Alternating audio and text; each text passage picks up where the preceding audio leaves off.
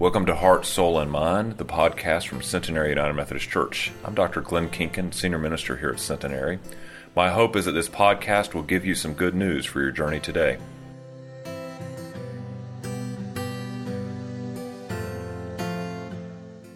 Hear with me the story of our Lord's resurrection as contained in the Gospel of Matthew. After the Sabbath, on the first day of the week, Mary Magdalene and the other Mary went to the tomb. There was a violent earthquake, and an angel of the Lord came down from heaven, and going to the tomb, rolled back the stone and sat on it. His appearance was like lightning, his clothes were white as snow. The guards were so afraid of him that they shook, and they became like dead men. And the angel said to the women, "Be not afraid, for I know that you are looking for Jesus who was crucified. He is not here. He has risen, just as he said. Come and see where he lay.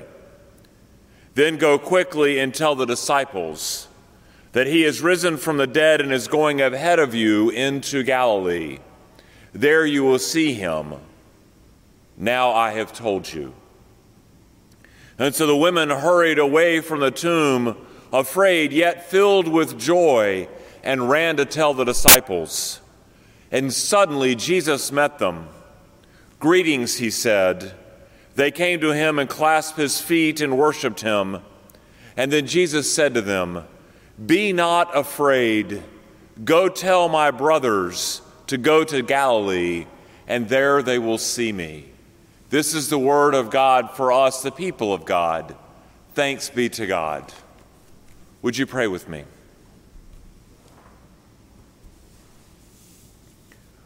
Almighty and gracious God, we gather this morning here to worship and to praise you, to have risen from the dead on this morn as we remember that the tomb did not have final say. So, Lord, while we worship you, speak to our hearts so that we would be not just hearers of your word, but doers of your word. In your Son's holy name we pray. Amen.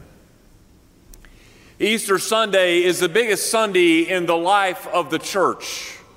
Last year, my first Easter with you, just before this service started, we were back in the narthex lining up. And Molly Rivers, who was our Christian for that morning, she looks at me and she says, "In case you didn't know it, this is a big day. This is the kind of Sunday where you don't want to mess up." Now, I started laughing because that's exactly the tension that I needed to be broken. It is a big day. Easter is the biggest celebration, if you will, of the Christian year. And Easter is always grand and glorious. And as I think about today, I imagine if we were worshiping here in the sanctuary together, the pageantry of the day, the glory of the procession, all of you in your pews, sitting there in your Easter finest, we would be stacked to the gills, people standing around the room. I mean, even Jack Wall, who was one of our confirmands, would be in his newfound spot up in the west balcony, all just to be a part of Easter worship. But it really is okay that today is a different type of Easter. The sun still rose this morning. Easter has come. The tomb is empty. See, maybe it's a day like today where it is simple and plain that we're reminded of the true message, because the message is the same. The tomb is empty. Be not afraid. Go and tell all the world. In Matthew's account of the resurrection, the women are going to the tomb early in the day, presumably to mourn, to remember Jesus and to pray. But just as they get there, the earth begins to shake, and an angel of the Lord appears in all of his glory. And he rolls back the tomb, and he's clothed in white and bright as snow, as if his face is full of lightning. And it's in that moment, in that brilliance, that they realize that they are standing on holy ground.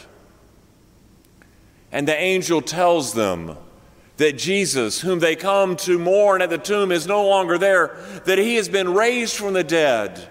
Be not afraid, he says. Go forth and tell the disciples what you have seen. And as they hurry away following the command of the angel of the Lord, they meet the risen Christ, who says the same thing to them. Be not afraid. Go and tell my disciples.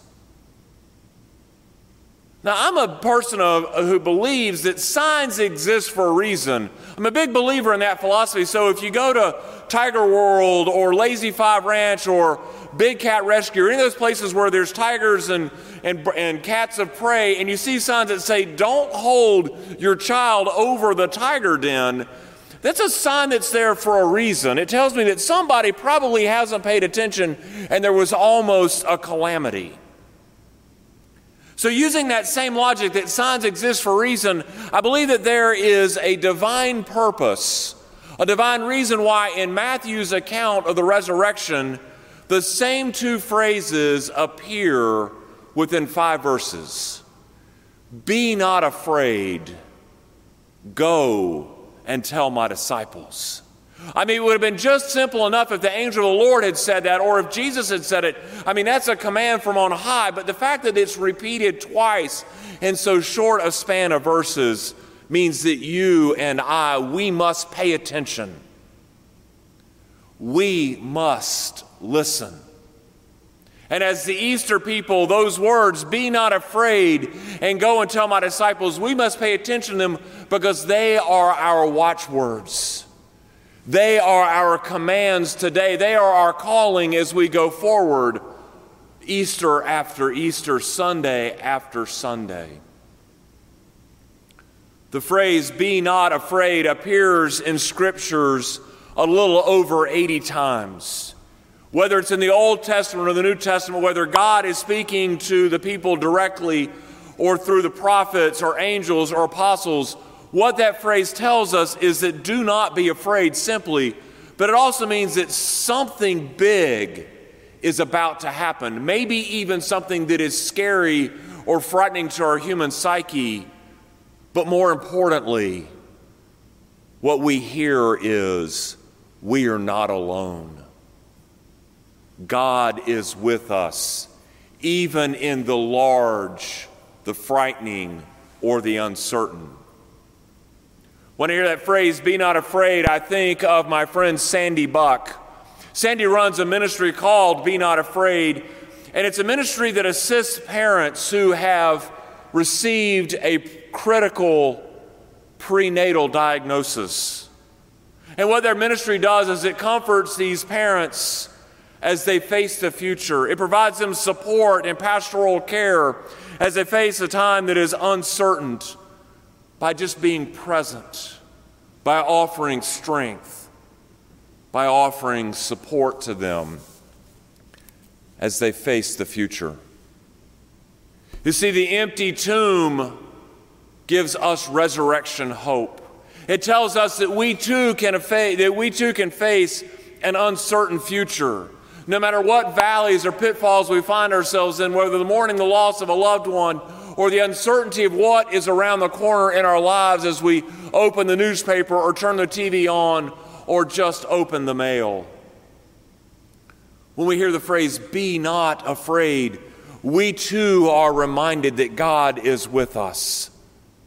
The empty tomb reminds us that God is very present, providing us support, strength, and comfort along all aspects of life's journeys.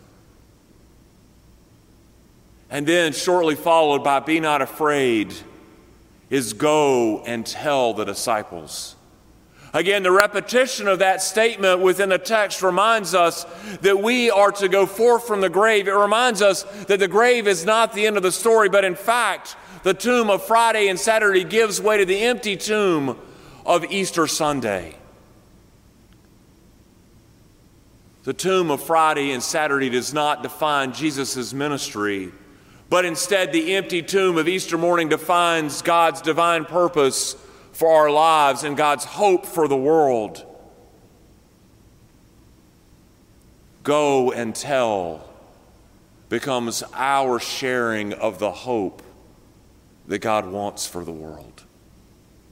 It's been really interesting to me to see how the world reacts to this pandemic. As we read across Facebook and postings on social media and the news, we see all kinds of stuff. But there was one post that caught my eye. It said this, it said, COVID-19 closed bars and churches. You know it's serious when God and the devil are in agreement. It invites a chuckle and a bit of laughter, but it could not be farther from the truth. See, earlier this week, our children reminded us that that statement is wrong. Kate and her team pulled together sort of a mashup video of our children singing, "I am the church." You know those words, I am the church, you are the church. We are the church together. All who follow Jesus all around the world, yes, we're the church together. The church is not a building. The church is not a steeple. The church is not a resting place. No, the church is its people. We're many different kinds of people and many kinds of faces, all colors and all ages, to from all times and all places. I am the church. You are the church. We are the church together. All who follow Jesus all around the world, yes, we are the church together. Seeing that video and hearing their precious voices brought joy and laughter to all of our hearts, but it was also a great reminder that they are right, that the postings on Facebook could not be further from the truth. You see, the church is not closed. Sure, we may not be able to gather here in this building, but we are the church. We are the church deployed. Remember, when we leave worship, we talk about being not just hearers of the word, but doers of the word. Well, we are deployed in our homes, in our neighborhoods, all around the world, and we are just that, the church in mission. You see, when we go out, we are the church in action. And so because of the pandemic, while we cannot gather here, we are outposts in our homes, in our neighborhoods for the church.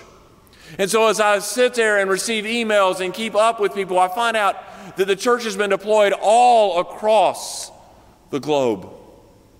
Last week in worship, we had folks from Winston-Salem, Forsyth County, 11 states and 2 foreign countries tuning in to worship, all of us worshiping together. But we also left worship and we became the church active in the world around us. We're busy making masks. We're buying groceries for those who don't feel comfortable getting out. Some of us I've even heard stories of senior adults who are able to go and shop early. And when they've gone to the store, they've seen that maybe the toilet paper has been restocked and they buy an extra packet and they carry it to the homes of families, young families that just can't get it all together to go grocery shopping. And when they finally do, the stocks are emptied again. And so they sort of do the ding-dong ditch thing where they leave a roll of toilet paper on the steps because they were fortunate enough to get one and share the wealth with other families in the community. But we're also the church active when we're putting rainbows in our windows as a sign of hope, or bears to give the children something to look for as they take an afternoon walk, or thinking about ways to put out signs that say free flowers for the picking as they put it out by one of their bushes by the street. Story of a small businessman in the area who sat there and was billing his clients and saying, you know, we really worry about your small business. We support you. We'll give you a 20% discount on your monthly fee. And yet what we saw back in some of those postings, this businessman reported that some of his clients wouldn't take the 20% discount because they wanted to leave the discount for others if they needed a little deeper. See, we're all in this together. We realize that. And so when we are the church deployed, the church in mission and ministry around the world, we begin to show the world the hope that God wanted, the hope of the Easter message. And so our calling as a deployed church is to reflect that hope for everyone to see. that we are to go into all the world and we're to preach the good news. We're to share it with everyone. As St. Francis said, preach the gospel at all times. Use words only when necessary. See, my brothers and sisters, we're to go and to tell the world of the empty tomb on Easter, because the empty tomb is resurrection hope. It's what defines us, and it's how we live as we go forward. It's who God calls us to be as the Easter people. And so on this Easter that is plain and simple, let us just plainly and simply do what God calls us to. Let us go forth and be not afraid. Let us go and tell all the world that the tomb is empty, that Christ has risen. Christ has risen indeed. Alleluia and amen.